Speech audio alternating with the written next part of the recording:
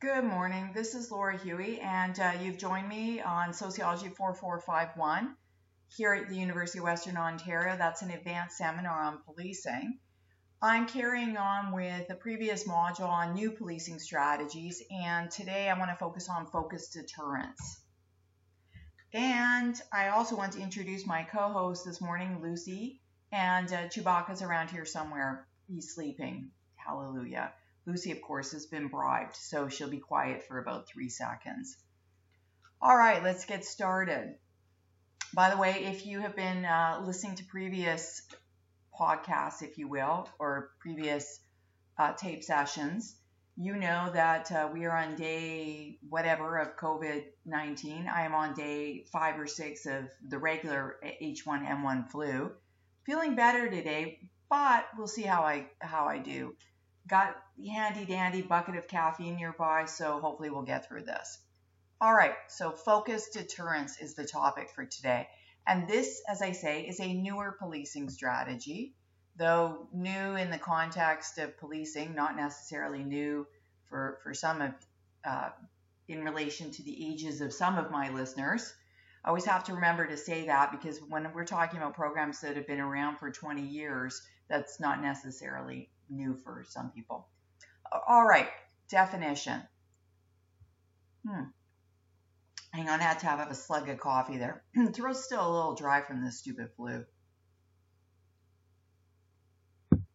All right, so focused deterrence is a form of problem-oriented policing that uses deterrence-based strategies. Essentially, it uses a combination of disincentives and incentives to try to motivate people into moving away from criminal behavior. I always use the classic example of the carrot and the stick approach. So the stick is a disincentive and the carrot is an incentive. And literally every single time I do this, a cat comes out of the woodwork to scratch something. Okay.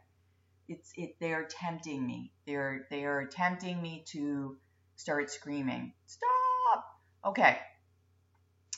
So I'm talking about the carrot and the stick. And as a criminologist, there's an entire set of theories, rational choice theory, which is sort of based around this idea that human behavior is not super complex. People are motivated by pleasure and the avoidance of pain. This goes way back to the early 1800s and a guy called Cesare Beccaria. And we see this in a lot of behavior. Sometimes people say, well, how can it be rational behavior if the person's intoxicated, they're on drugs or overconsumed alcohol. And I kind of get that point. We don't always behave what appears to be super rationally.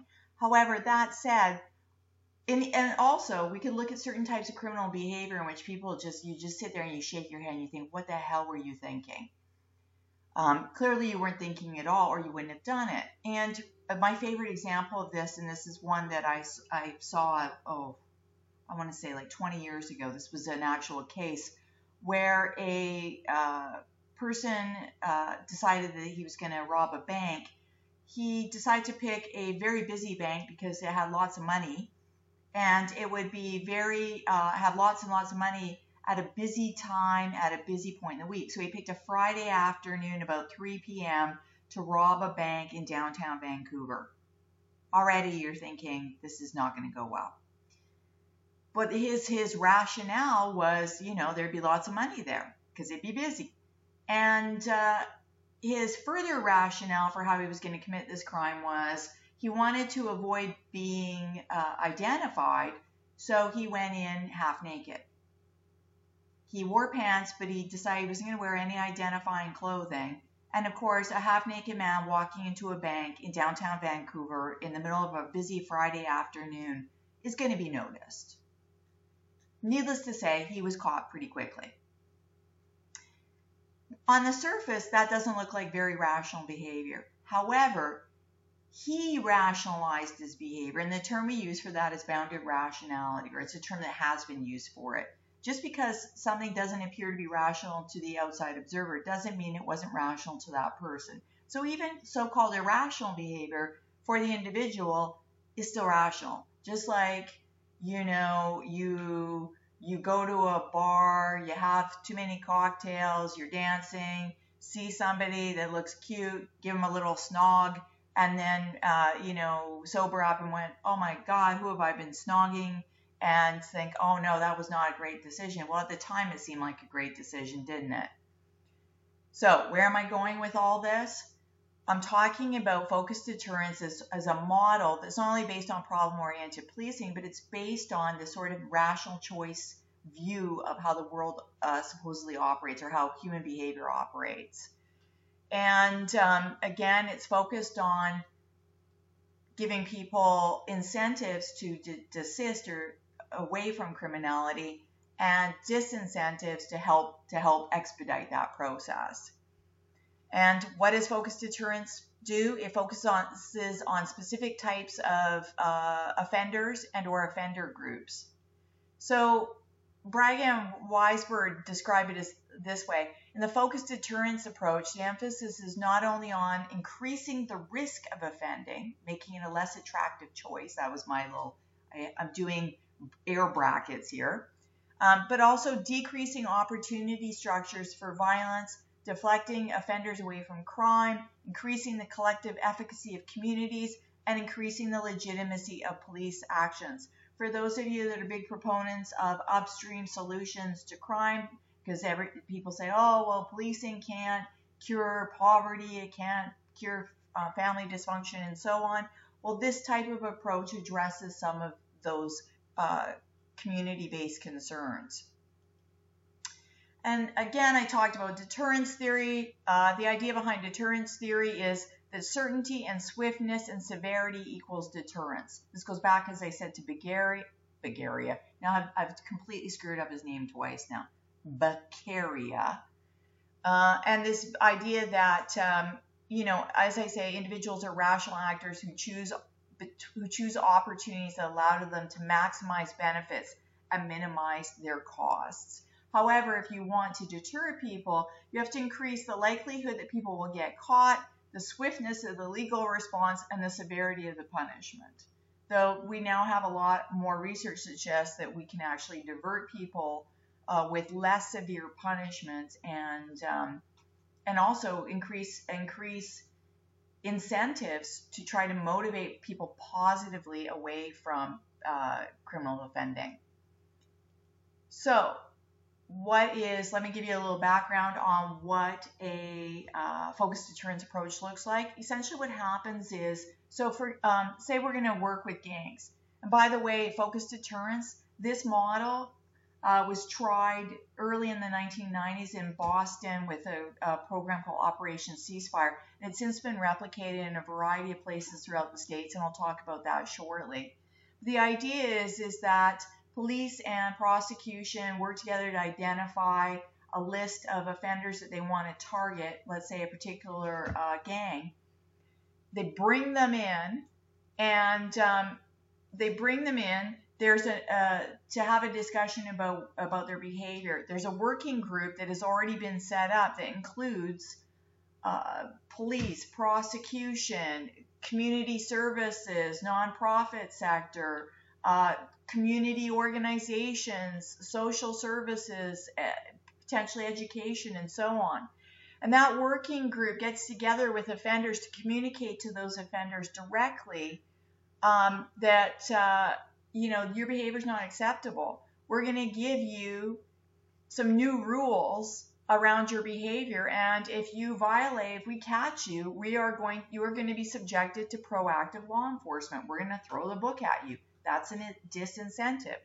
However, and also as well, in terms of disincentives, community members speak up, including family members, addressing the impact of the offender's lifestyle and their behavior on family and friends. This is like, I always use the example. Have you ever seen the TV show Intervention, where the family gathers around and talks about the individual and why they need to go to rehab and deal with their addiction and so on? It's a little bit like that. We're trying to motivate people by talking about not only what the impact of their actions are on them, but what they are on their family and on the larger community. So we're trying to say this is not cool. and you're hurting other people. So those are some of the disincentives. Some of the incentives are employment opportunities, training and education opportunities, work opportunity. Oh, work and employment are the same thing. Counseling opportunities, and so on, to try to deal with some of the issues that underlie criminal behavior, such as lack of opportunity in employment. So as I said, one of the first programs was launched in Boston. It was Operation Ceasefire, and it was targeting gun violence in the city by that city's gangs. And it's also known as pulling levers, because the idea behind pulling levers is you try multiple different levers to try to see if you can get some leverage on the person to change their behavior. And again, when Operation Ceasefire started up, the idea is a multi-agency coalition to identify the scope of the problem, those offenders that are involved that need to be targeted, and the resources needed to tackle the issue. So gang members, as I said, were notified pretty quickly that their behavior was not going to be tolerated. Researchers suggest that this strategy of face-to-face meetings, it actually had a significant impact on altering offenders' perceptions of risk in relation to getting caught and the possible consequences of an arrest. Those face-to-face meetings, they argue, critical component. It also bolstered the credibility of those delivering the messages when law enforcement actually did follow through. This goes back again to classical deterrence theory. You have to actually follow through. This is like dealing with me and my dogs. When I tell them they're being bad and then I give them a treat, that's not a good follow through. And not surprisingly, I have badly behaved dogs. So how is ceasefire different from standard police crackdowns? Because we've seen police agencies, initiate saturation policing projects where they target an area, blanket that area with tons of visible deterrence. We've seen crackdowns where they just go in and just arrest everybody that's associated with a particular gang or other type of criminal activity. How's it different? Well, it's different because it combined that sort of hard-edged law enforcement effort with the soft side of focused deterrence being community and social service work. The combination of the two is what makes this significantly different, with lots and lots of emphasis, by the way, on deterring people or getting people to desist through giving them other opportunities. Did ceasefire work? To determine if pulling levers worked, criminologist Anthony Braga conducted a series of evaluations of different aspects of the program. And in 2001, Braga reported that Operation Ceasefire had actually generated a 63% reduction in the monthly average of gang-related killings, a 32% decrease in the number of shots fired calls to police, 25% reduction in the number of monthly gun assaults. In later work, Braga and his colleagues observed that ceasefire had not only reduced violence among those gangs that were the target of the operations, but it also had an effect on gangs that were not targeted. Why? Because they saw what was going on and they were like, well, wait a second, this doesn't look like a very good, viable option for us if the police are going to crack down. We got to figure out something else here. There goes Lucy. She is trying to deter crime in our local neighborhood by hanging out my window, barking at anybody walking by. 1 second, I've got to go use some bribery. Be right back.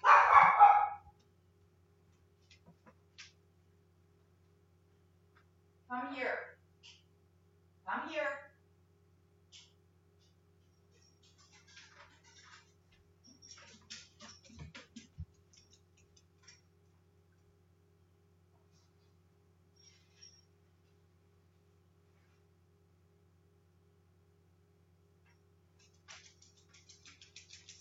Okay, yes, kids, that was the sound of me practicing exactly what I just said not to do, which is rewarding bad behavior. Okay, so where was I here? Oh, in later work, so I'm saying that I've used the term displacement or diffusion of benefits in the previous section of this module. I would argue that what we're seeing with this deterrent effect with other groups is a diffusion of benefits. So you've targeted one group, and it created benefits in relation to decreasing crime among other groups. Yay. So the suggestion from Braga and colleagues is that focused deterrence programs can positively impact behaviors of other groups. Other researchers have cautioned, however, that these and similar other findings from studies in other cities are typically inferred from citywide counts of youth homicide, and that any direct impact has yet to be proven. So we're talking about how we're looking at crime stats more generally. If you really want to do really good quality outcome research, then you've got to do some interviews with people that are involved and potentially are either still in the gang and active or have desisted, and talk and find out whether it worked, why it didn't work. That said, of course, when there's any study or any initiative in the U.S. that's been semi-successful, gets replicated. And similar programs in the U.S. have been implemented in L.A., Stockton, California, Cincinnati, Minneapolis, New Orleans, Chicago, and Indianapolis. I think Newark as well, and Philadelphia, I believe, might have had one, but Newark definitely did.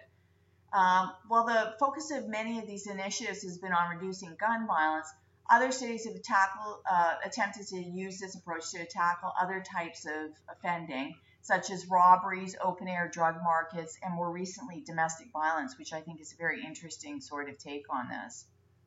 In 2012, Anthony Braga and David Weisberg published a systematic review of 11 studies on focused deterrence. You can find this online through the Campbell collaboration. Of the 11 published studies, they concluded these programs produce medium to moderate effects on crimes measured, such as gun assaults or homicides. Only one study, and yes, I was correct, it's in Newark, did not produce statistically significant results. Oftentimes, when we implement these types of programs, there are issues with program implementation. And that's one of the things that you have to consider carefully when you're doing any kind of evaluation on whether or not these types of initiatives work. I've mentioned in a previous discussion my friend Jerry Ratcliffe and the implementation of a foot patrol study in Philadelphia, and having to make sure that people actually do what it is that you think that they're going to do out on the front lines. That said, going back to Braga and Weisberg, here's what they found overall of the 11 studies. They observed a 63% reduction in youth homicides in Boston, 44% reduction in gun assault incidents in Lowell, Massachusetts, 42% reduction in gun homicides in Stockton, a 35% reduction in homicides of criminally active group members in Cincinnati, 34% reduction in total homicides in Indianapolis, 55% reduction in illegal drug possession incidents in Nashville, 22% reduction in nonviolent offenses in Rockford, Illinois, and a 37% reduction in homicide in Chicago, as well as significant short-term reductions in violent crime in Los Angeles. Of course, we now know that that reduction in Chicago did not last because the resources that were put into the Chicago program were not sustained. And not surprisingly, within a few short years, what we ended up seeing was, and I've mentioned this in previous classes, double-digit homicides on a weekend in Chicago. And I think the worst weekend I recall was about 53 homicides, and that was gang-related gun activity. I've talked, as I said previously, about diffusion effects. Braga and Weisberg note that two of the studies examined Nashville and Los Angeles also reported crime reductions beyond the immediate areas treated, which of course we call diffusion effects. In Nashville, there were fewer calls for service in areas near the drug market that was targeted. And in LA, there were reductions in violent crime in areas immediately adjacent to those areas that were targeted. So, some key considerations if other agencies are thinking about using a focused deterrence approach. 1, be site specific. Oh, here goes Lucy again. Lucy, come here. You know what we're going to do? We're going to bring Lucy up. Come on, come here. Come Okay. Here we go. Lucy's up at the microphone. You can't see her, but she's here. She'll probably start barking and growling soon. Right, girl? Good girl. Okay, so what are some considerations? Again, if you're thinking about the possibility of implementing a focused deterrent approach, what a number of groups, including myself, I'm not a group, well, I am now with Lucy, but CANSEB and the Center for Evidence-Based Crime Policy would highly recommend that you be site-specific. Not all of the same strategies used in one city will necessarily work in another. Therefore, programs have to be tailored to the specific city. I've mentioned this before, but police agencies have a tendency to engage in something called naive policy transfer. That is the idea that if a program or policy or strategy worked in another city, that we can just wholesale import it into, say, Moose Jaw, without any consideration for the culture, the history, the geography, the resources, the embedded political relationships, the yada, yada, yada of Moose Jaw. And it might not necessarily work. So you have to tailor, if you're going to adopt an intervention, you've got to tailor it to your specific site. Interagency collaboration is point number 2, is a key consideration. For this type of program to work, police agencies have to engage early and meaningfully with other service providers, not only to respond to the issue, but to identify and target problems. And all aspects of the partnership have to be supportive for it to be effective. So if it's one sort of group that's like, taking the lead, sometimes that does happen because that particular agency has more capacity to engage in the work. However, the other partners have to have meaningful input. Otherwise, people are just going to tune out and drop out and walk away. A third consideration, build sustainability. Results have to be achieved.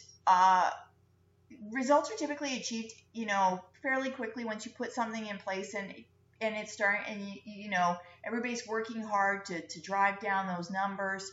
But what happens is over time, these programs can be difficult to sustain. Larry Sherman talks about this when he talks about targeting, testing, and tracking. This is the tracking component. You've implemented something, you've shown that it works, but over time, you stop tracking what you're doing, and then the sustainability piece, which you didn't plan for, starts to crumble. And by the sustainability piece, here's the thing. A lot of times when these initiatives get started, you've got some very passionate, dedicated people that are driving it. Well, when those people retire, quit, leave, get transferred, move on to something else, or the funding isn't sustained, and so they can't continue to participate at the same level or even at all, this really threatens your collaboration, and it threatens the long-term viability of your program. And I mentioned Chicago. Chicago is a great example of what I'm talking about, where it's great to have all that enthusiasm, but you need to have sustainability, not just beyond the program outcome measures deadline, so 2-3 years or even 1 year in some cases. By the way, this is the cutest damn thing you've ever seen. Lucy's actually now resting her head right under the microphone. So if you hear any deep breathing, that is probably Lucy snoring. That is not me. Key consideration number 4, be problem specific. Programs are most effective when they focus on one particular problem. We're not trying to cure everything here. Focus on, and again, this is right at evidence-based policing as well, focus on an offender type, a location type, or an offense type. Increasing the size or scope of an identified target or having ill-defined targets can weaken the program, and in particular, weaken the deterrent message for the potential audience. This is from Braga. Got to be specific in what it is that you're focusing on. And on that, wow, we actually managed to get through this. Lucy's looking up at me like she's disappointed now, because you know what that means. There's no more TREATSs. And that is all. Thanks for joining me, and I'll catch you for the next one.